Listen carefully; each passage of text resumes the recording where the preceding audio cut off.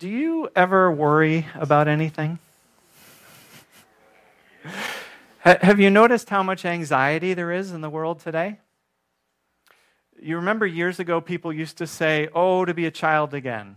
You know, kids, they have it so easy, they don't have a care in the world. Well, I don't remember anyone saying that in recent years, because the reality is there's an epidemic of anxiety among young people today.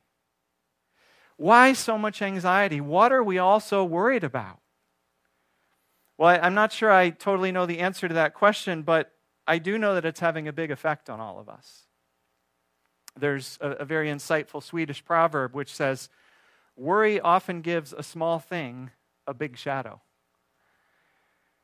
And that's how it feels, right? Worry, anxiety, they feel huge. They often make our troubles and our fears bigger than they need to be and bigger than they actually are. They amplify things. There's that looming shadow of anxiety that has an effect on us. Corrie ten Boom, the famous Dutch woman who wrote The Hiding Place, once commented, "Worry doesn't empty tomorrow of its sorrow. It empties today of its strength." Worrying about our troubles can't make them go away. Maybe if the worry motivates us to do something, it will, but the worrying itself doesn't make our troubles go away. But worry can distract our focus and dampen our joy and deaden our courage. Well, today's Psalm 121, is a prayer about worry and anxiety. And it helps us deal with our fears and our concerns and address them in our lives and in our hearts. Remember, we're looking at the Psalms of Ascent these few Sundays, last Sunday, this Sunday, next Sunday. And these are prayers prayed or songs sung by the Jewish pilgrims as they made their way from their homes to the city of Jerusalem, the place of God's presence, where they would worship, where they would remember, where they would celebrate their God and all that their God meant to them and had done for them. And here today we have a song about the anxiety and the worry and the fear that we might feel along the journey to Jerusalem. Because this psalm comes from the days before highways and before cars. Today we might think nothing of driving for miles with no preparation, no protection. We just jump into our climate-controlled vehicles and we go. In fact, we're so used to this that in the winter, when there's threat of serious snow, Ann and I have to remind each other and remind our kids, bring your hat, bring your winter gloves, bring an extra blanket, because what if you get stuck? But back then, they had no such need for a reminder. They were very aware of the travel and the dangers and the hazards of travel. After all, they were very likely walking on rocky and rutted paths with no hotels to spend the night in, no drive-thrus to grab lunch along the way or a grande frappuccino on a hot day. And there were dangers along the paths they walked. In the hills, there might be bandits or wild animals. The weather could be unpredictable. Imagine walking for miles in the sun in the summer. You could get heat stroke. You could get dehydration. And we also have to realize before the Enlightenment, humankind basically concluded that before humankind during the Enlightenment concluded that everything has a natural cause. Before that, back in the time when this psalm was written, people believed in gods and spirits and spooks and haunts. And even though the Bible taught the Israelites that much of that stuff wasn't true, many of them still believed it because everyone around them believed it. For example, people believed in being moonstruck, that the sun and the moon both had spiritual powers, and the moon in particular had the power to make people a little crazy, a little bit psycho, as the song that's out right now might put it. A full moon, right? In fact, do you know where the words lunatic and lunacy come from? Lunar, right? The moon, having to do with the moon, struck crazy by the moon. That's what people believed at this time. And so when a group of pilgrims sets off on a trip to Jerusalem, they were stepping outside of their comfort zones. They were stepping outside of their place of safety. And they were prone to worry, prone to fear, and to feeling vulnerable during this journey. And so they would sing and they would pray as they traveled. And this is what this psalm is here to help us do. It's a prayer for traveling the open road. And we can apply it not just to times of physical journey, but also to our metaphorical journeys when we step out of our safe places, our places that feel like home, our secure routines, and we face dangers, and we face uncertainties, and we face vulnerabilities. Let me give you a second right now to just think if you're facing a situation right now which is causing you to worry or to make you anxious. It feels vulnerable. It feels uncertain. Let me give you a second just to think about that.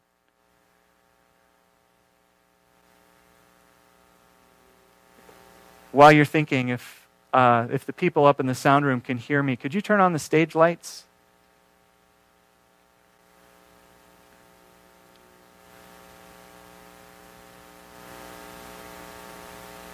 They probably can't hear me.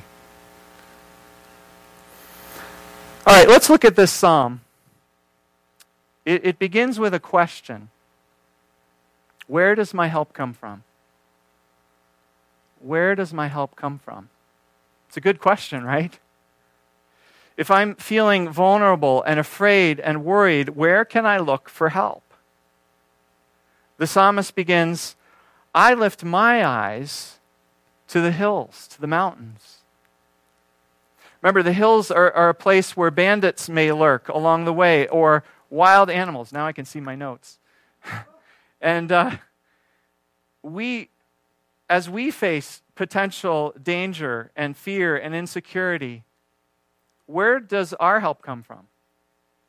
Some interpreters also wonder, since the hills were places where at that time the high places were, which were often shrines of various religions to various gods, some scholars wonder whether the hills or the mountains also represent various alternatives, religious alternatives we might look to for security and for help. So whatever the psalmist has in mind in thinking about the mountains or the hills, the psalmist is asking himself or herself, in light of the possible dangers and threats, and in light of all the places that people look for help and security, the psalmist is asking themselves, where does my help come from? And then he or she immediately answers with a confession of faith, my help comes from the Lord who made heaven and earth. My help comes from the one who made the world that I'm journeying through. And so the sun above me is not a malevolent spiritual force to be worshipped like many people in the surrounding nations believed. No, God made the sun. My God made the sun. The moon likewise has no spiritual power. God created it. It simply serves God's purposes. God, my God, is the maker of heaven and earth. This is my Father's world, as the old hymn puts it. All that is around us and before us as we travel through is under God's control, and so it must do God's bidding. There are no malevolent forces which are outside of God's control. God, who has the power to make all that is around us, that God is our help. Now, a word about this word help. In Hebrew, it's the word ezer. And it means a source of strength, aid, and protection. Ezer is a strong word. And it's almost always used of God. God is our help when we're weak and vulnerable. It is used one other interesting place, and that is in the Garden of Eden when God says it is not good for man to be alone. And God says, I will make a woman to be a help for him. It's the same word, ezer, a source of strength, one who provides aid. It doesn't mean a maidservant or an assistant to do the menial tasks that you don't want to do. No, it means a strong and necessary support. Think of it this way. God looked at the man and said, you need help. Let me provide you with a strong support who will bring you aid. That's what this word Ezer means. And in today's psalm, it's what God wants to be for us. God wants to be our Ezer. It's what the psalmist reminds him or herself that God is. When I'm anxious, when I'm afraid, where does my help come from? My help comes from the Lord. And that's the first half of the psalm, verses 1 and 2. The rest of the psalm, verses 3 to 8, then change their tone of address from I and my, a personal reflection, a personal testimony, to addressing someone else, to you and your. He will not let your foot slip. He who watches over you will not slumber. And interpreters have wondered if there's a second voice here, or whether this is an internal conversation that the psalmist is having with him or herself. The psalmists do that sometimes. Well, considering that no pilgrim would ever walk alone to Jerusalem, that people always traveled in groups with their family, with their village, with their clan, I think there's a good chance there could be another voice here, and that this song is a call and a response. First person starts out, I lift my eyes to the mountains. Where does my help come from? My help comes from the Lord, the maker of heaven and earth. And then the fellow travelers respond with what is really a blessing. He will not let your foot slip. He who watches over you will not slumber. In verses 3 to 8, they're unpacking, they're describing, they're elaborating on how God, our help, watches over vulnerable pilgrims. In fact, would you believe this word watches over is used 6 times in 6 verses? It doesn't come through in English because the translations don't always translate the Hebrew word the same time every way, or every time, the same way every time. But so the Hebrew word is translated sometimes watch over, sometimes keep, sometimes guard, sometimes protect, depending on your translation.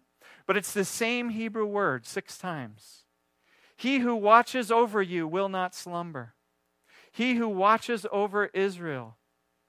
The Lord watches over you. The Lord will keep you. Same word. The Lord will watch over your life. The Lord will watch over your coming and your going. 6 times. Watching. Watching. Watching. The Lord is watching over you. The Lord will watch over you. Do you hear the encouragement, the blessing, the promise when we feel worried? The Lord is watching over us. Let's look at what this psalm encourages us to trust in, how the Lord is watching over us, and what the Lord will do for us, for those tempted to worry, for those tempted to be anxious. There's 3 things here, and they're keyed to 3 dangers or worries that a traveler might face at that time. So first, as we already saw, there's the worry of the danger coming from the hills. What if there are bandits or wild animals in them there hills ready to swoop down and ambush us? It happened. Don't worry, the psalm encourages us.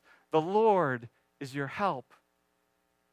He watches over you, and he won't fall asleep on the job, verse 3. People back then believed that the pagan gods did sleep. You had to wake them up. And if you needed their help and they were sleeping deeply and you couldn't make enough noise to wake them up, you were in big trouble. Don't worry, the psalm says. Verse 4, he who watches over Israel will neither slumber nor sleep. He's always watching, always alert, always at the ready. Then second worry, there was the worry of injury or accident, mishap along the journey. Verse 3, the Lord will not let your foot slip. For the traveler who's walking back then, this was a serious danger. What if you sprained your ankle or you broke your ankle on a rugged part of the path because your foot slipped? You're miles from home. There are no first responders. You can't continue the journey. You're in serious trouble out there. Where are you going to find medical attention? Don't worry, the psalmist reminds us. God will watch over you. The Lord will not let your foot slip. And then third worry, as we've already seen in verse 6, sunstroke, dehydration, heat exhaustion by day, and being moonstruck at night. Don't worry, the psalmist reassures us. God watches over us. The sun will not harm you by day, nor the moon by night. Verse 5, the Lord is your shade at your right hand. Remember the Israelites in the desert, wandering through the wilderness, led through the desert by the reassuring presence of a pillar of cloud by day, perhaps a shade from the hot desert sun as well, and guided, maybe even warmed by a pillar of fire at night. Again, that reassuring presence. And then finally, the psalmist concludes with more general reassurance. Verse 7, the Lord will keep you from all harm, he who watches over your life. And verse 8, over your comings and your goings, both as you head to Jerusalem for the festival and then as you come back again home afterwards, both now and forevermore. What a blessing. What an assurance that this psalm gives to the pilgrims as they were traveling to Jerusalem. But here's the question for us when we're worried, when we're afraid. Is it true? Is this psalm true? Is it true that the Lord will keep us from all harm, both now and forevermore? Because doesn't it seem that harm does come to us sometimes?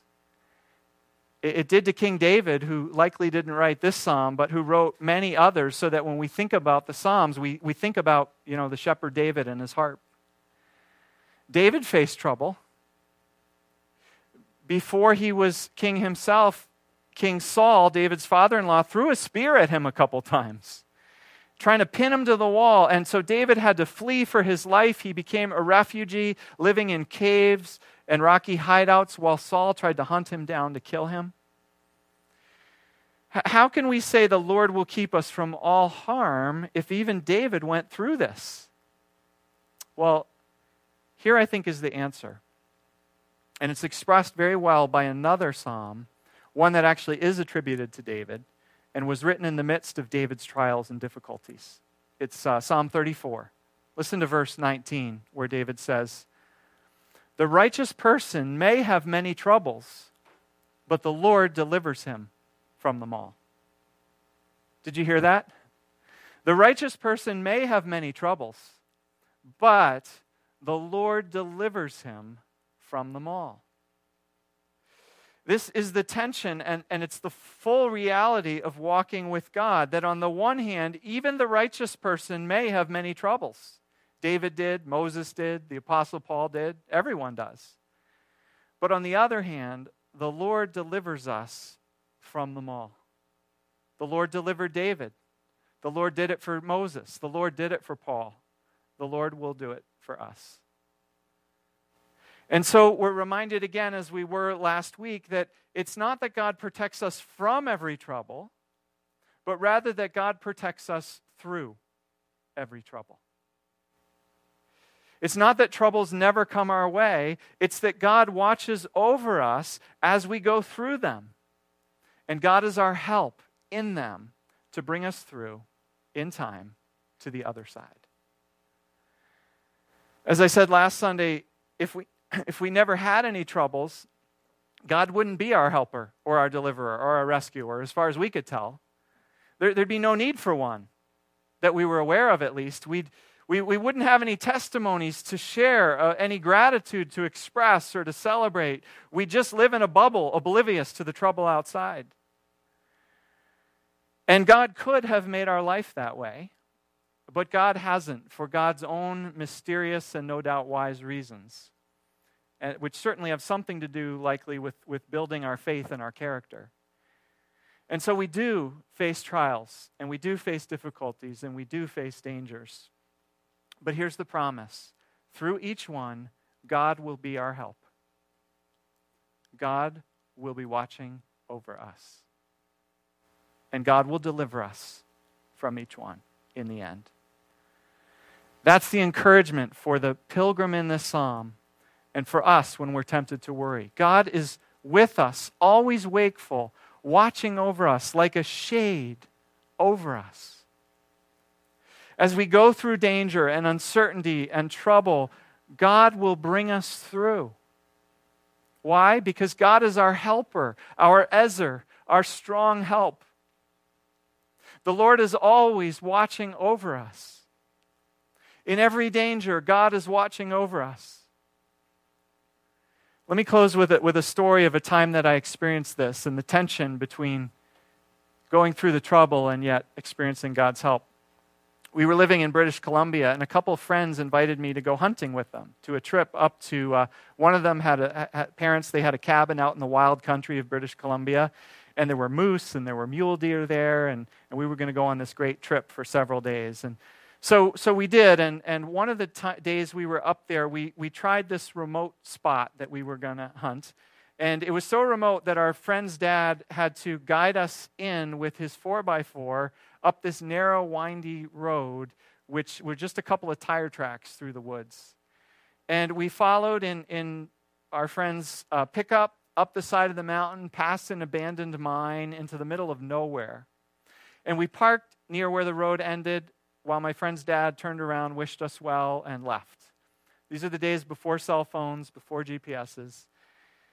And so meanwhile, we're getting ready to hike in where we're going to hunt. And because we'd never been there, we weren't stupid, so we tried to carefully note where we were and where we were going and what landmarks we could use to find our way back to the truck in the evening, since there wasn't even a path to follow. We noticed some ribbon markers on some trees. Obviously, some loggers had been in there. There was an old rusted barbed wire fence as well, which became our main point of reference. And so we picked our spot to hunt, and we spent a mild fall day sitting in the woods. We didn't see anything, except actually just before dark, a pack of coyotes that came through toward evening, totally yelping and howling. And if you've ever heard a bunch of coyotes yelp, you know that's an eerie sound. Well, once the sun was down, we quickly headed back for the truck because we knew we only had so much time to find our way back before dark. And we found our old barbed wire fence, and we followed it. And then to save time, we took a shortcut to where we thought the tree ribbons were. And that was our big mistake. It turned out there were several sets of trees marked by ribbons, evidently, and I'm not sure that we ever found the right one. We soon realized we were lost, and meanwhile, it's getting darker, and we're very quickly getting frantic. So we're jogging through the woods in the direction that we thought the truck probably was, and some things kind of looked familiar. We thought we'd seen them before, but we weren't sure where. And after going for a ways and finding no helpful landmarks, we think, wow, we've overshot the truck. And so we head back to where we think we had been, and we're kind of wandering around, and other things are looking familiar, but it's because we'd passed them a few minutes before, right? It's like a Gilligan's Island or something here going on. So we're pretty lost. And by now, it's almost pitch black in the woods. And we realize we're probably going to have to camp out for the night. So, our minds are spinning with, okay, what's the danger assessment here? It's getting quite cold. We knew from the morning that it could drop below freezing overnight up in the mountains in the early fall. And since it had been a warm afternoon, our coats and our gloves are in the truck. And it's our water's in the truck. Our food is in the truck. Our flashlights are in the truck. All we had with us was our guns. At least those would protect us against the coyotes, right? Well, thankfully, one of the guys also had a survival packet. A little belt packet. It contained a small flashlight, a few matches, a couple foil emergency blankets, which I guess we would have to thumb wrestle each other for since there weren't enough. And so I'm starting to look around for a good place to build a fire, and I'm wondering how big of a fire we can build and if it's going to keep us warm enough that we don't have to worry about hypothermia overnight. And then we remembered the old saying, all we can do now is pray. So before we start the fire, it's a bad saying, right? But too often it's true. So before we start the fire, we pray. It wasn't a long prayer. It wasn't a fancy prayer. It was just basically, God, we're lost. And if you don't do something, it's going to be a long, cold, maybe even dangerous night. And after we're done, one of the guys says, hey, before we give up, let's just walk about 30 yards in that direction. I just have a hunch. It might be crazy, and if we don't find anything, we'll come back here and we'll try to start a fire. So we jog off, and after 10 yards, he's ahead. He goes, yes! And we're like, what? He had found a stick that we didn't know. On our way in the morning, he had laid alongside of a tree as a marker. And in another 10 yards, we had found the end of the road, and in a moment, we were back at our truck, which had never looked so beautiful. And so we stopped again. We offered God a prayer of thanks. God, thank you so much for getting us out. That was really close. We could have never done it without you. We are so glad we're safe. We're going to eat tonight. We're going to get to sleep in warm beds. So you can see there, God didn't totally save us from the trouble, but God did save us through it. And if we had had to make a fire out in the woods that night, God could have saved us through the night as well. So as we close, what are you worried about? What's making you anxious? Our help comes from the Lord, maker of heaven and earth. He watches over us, over our coming and our going, both now and forevermore. So, what is God saying to you this morning? I want to give you a moment to reflect silently where you are about that. In what way do you need to trust God to be your help, to watch over you? Maybe you need Him to steady your feet so that you don't slip. Maybe you need God to make your steps sure. Or maybe you need Him watching over you, always wakeful and watchful, never distracted, never asleep, watching you. Or maybe you need a shade to protect you in God's shadow, to shelter you. Take a minute and I invite you just to listen for what God is saying to you. And then we'll close in prayer by praying this psalm again.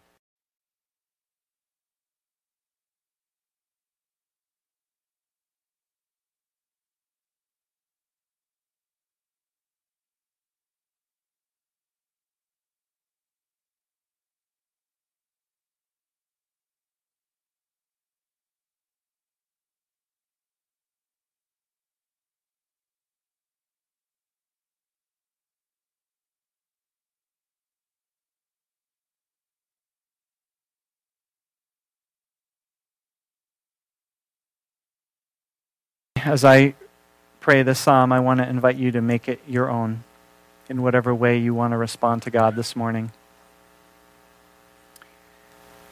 I lift up my eyes to the mountains. Where does my help come from? My help comes from the Lord, the maker of heaven and earth. He will not let your foot slip. He who watches over you will not slumber. Indeed, he who watches over Israel will neither slumber nor sleep. The Lord watches over you. The Lord is your shade at your right hand. The sun will not harm you by day, nor the moon by night. The Lord will keep you from all harm. He will watch over your life. The Lord will watch over your coming and going, both now and forevermore. Amen.